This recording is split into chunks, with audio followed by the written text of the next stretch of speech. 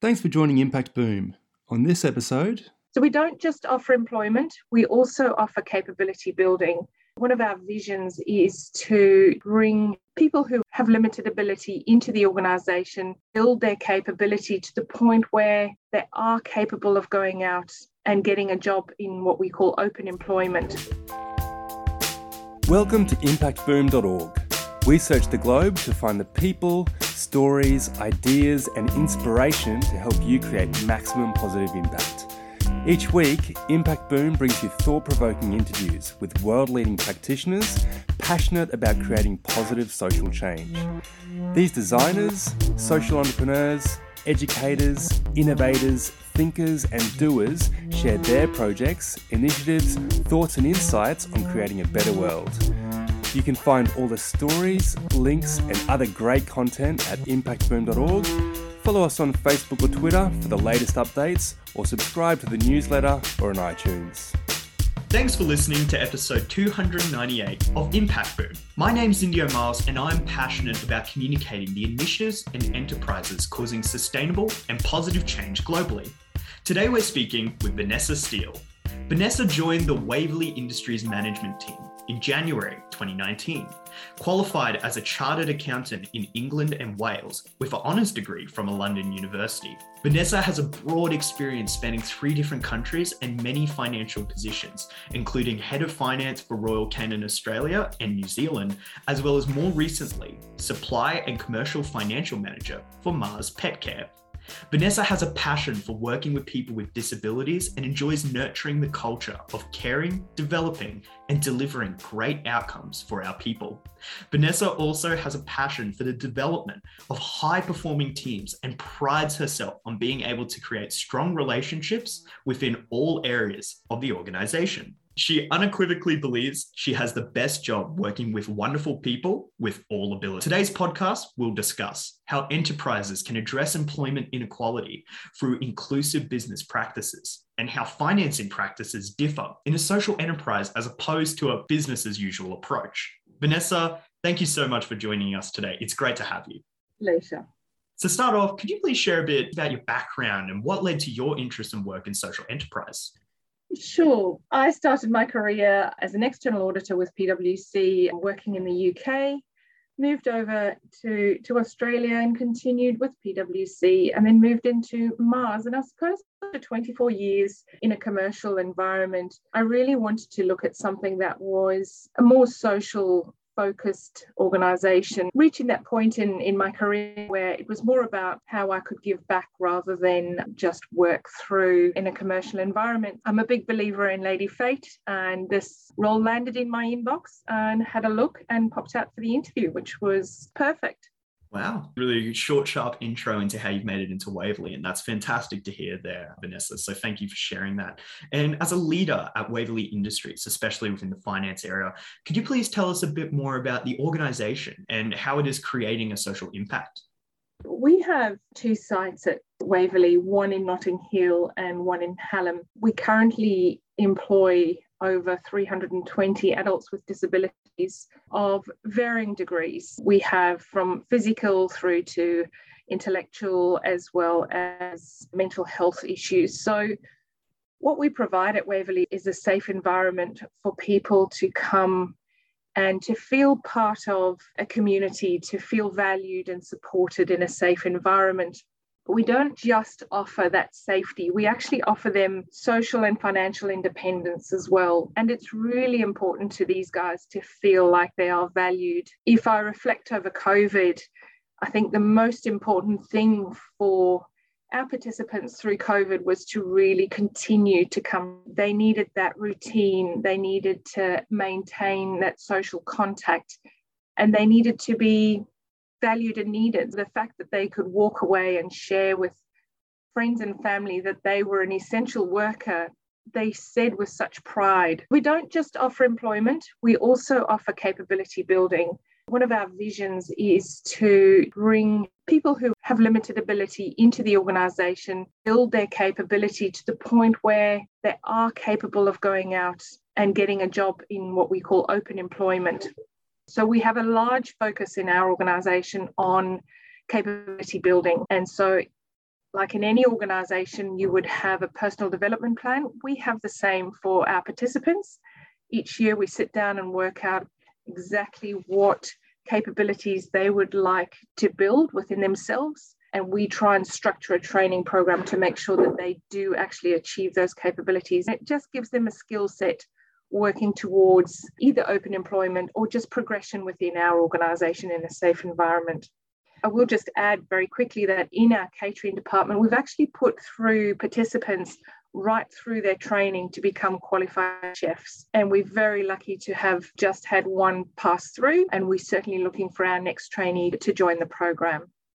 Definitely. There's so many opportunities there. Really wonderful reflection on kind of the role and the tasks and the social impact of Waverley Industries. So you're talking about that a bit there. And as you said, we talked about it in your bio a bit, you work with a range of people of all different abilities and people with special needs and in some cases disabilities. So how do you address the problem of accessibility to employment for Australians of all ranges of abilities? I suppose we as an organisation are really focused on how we provide that support and that employment. And this is something that if you look at the NDIS's strategy and vision, the aim is to have any adult with a disability or special needs in employment, anybody who is capable of being in employment. And I think the last numbers I heard that there were 110,000 adults with special needs that were capable of working in employment. And yet we employ across Australia about 50,000. So you can see that there's still a gap of at least 50,000 out there that are capable of working in employment.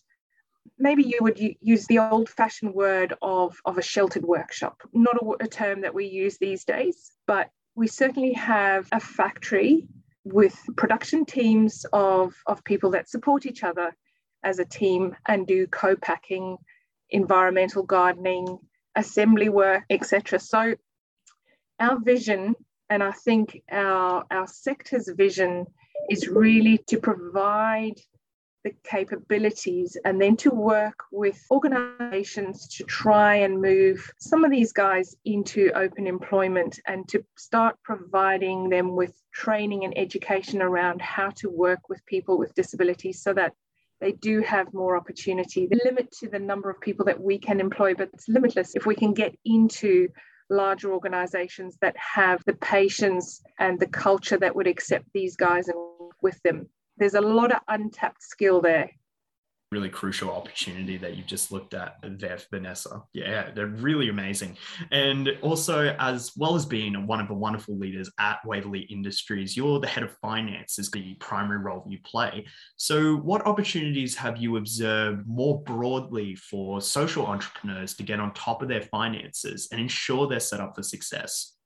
I often describe the finance for a not-for-profit organisation as one of those little cartoon characters who balances spinning plates on two hands, a head and a foot. It really is that combination of trying to see yourself as a social enterprise, yet trying to consider yourself as a commercial organisation as well. I would strongly encourage any organisation, any not-for-profit organisation, to change their language.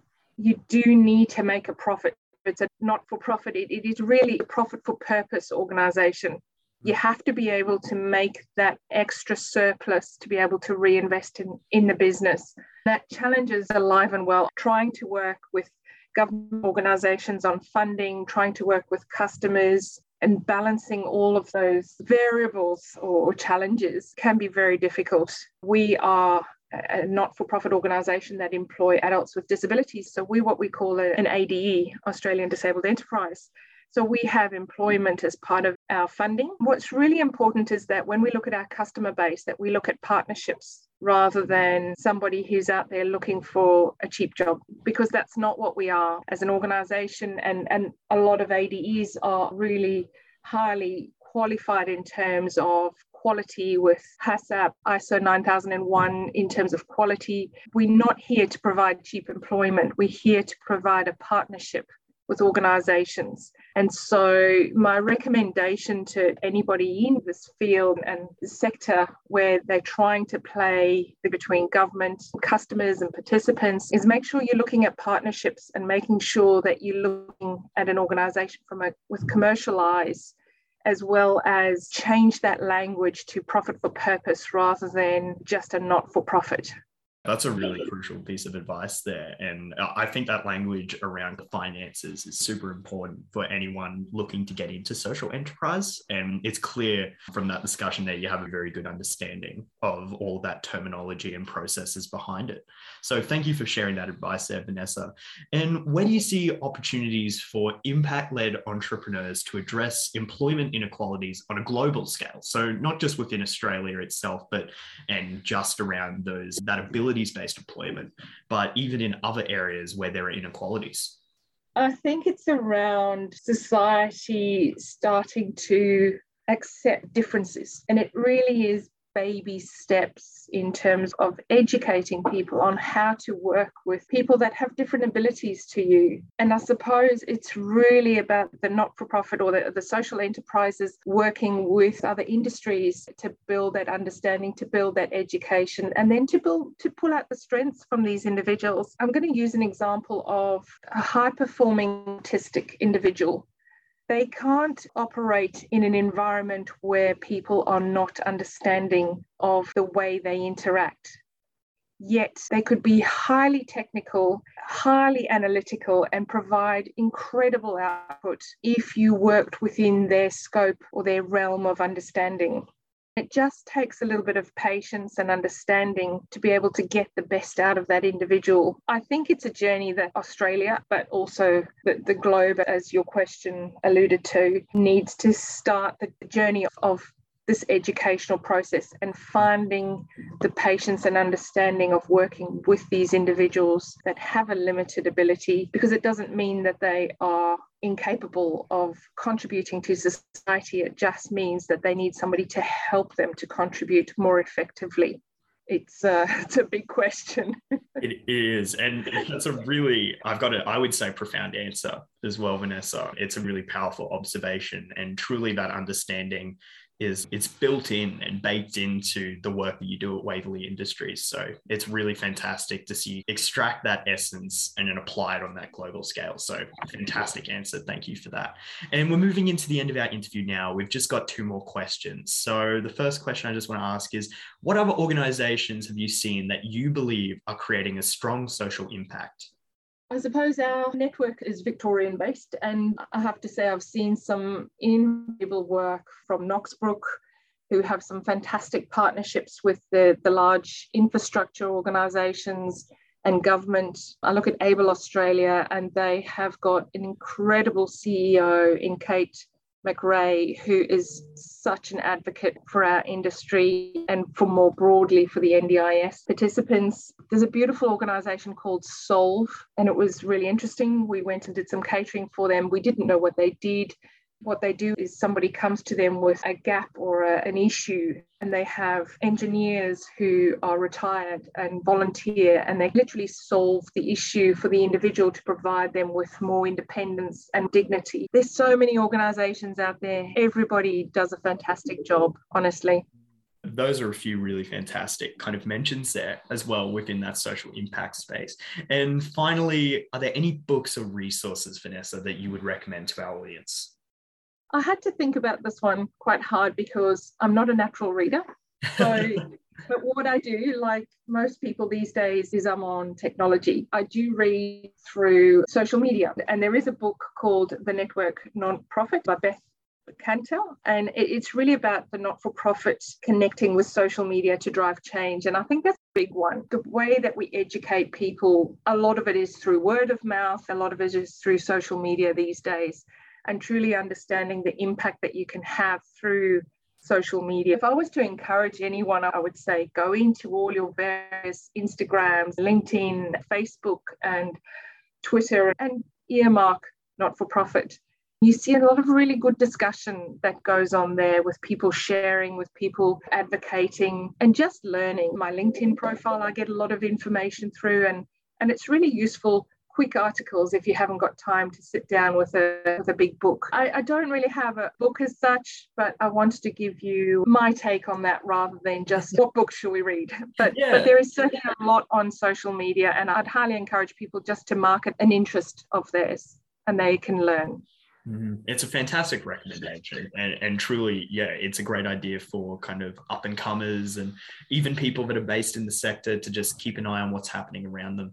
And all of those organizations that you've mentioned throughout the interview as well, they'll all be linked in at the end of the article. So any of the listeners, whether they've listened to the podcast or they've read through the article after, they'll be able to check out all of those organizations, including Waverley Industries, and see more of the impact that they're creating.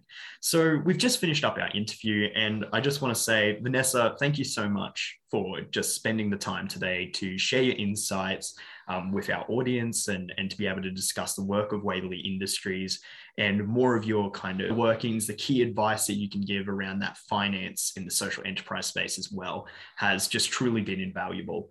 And I just wish you all the best in the future with your work. And I can't wait to follow what happens with Waverley Industries, especially with everything opening up in the wake of COVID-19. I think there will be a lot of work coming out, which will be absolutely amazing to see. So all the best, and thank you very much. Thank you very much. Thanks for listening to Impact Boom. You'll find links to the initiatives, people and resources mentioned in this podcast on impactboom.org. Please leave your comments below, and remember, we'll be publishing fresh inspiration and insights to help you create positive impact every week on the website, Facebook page and Twitter.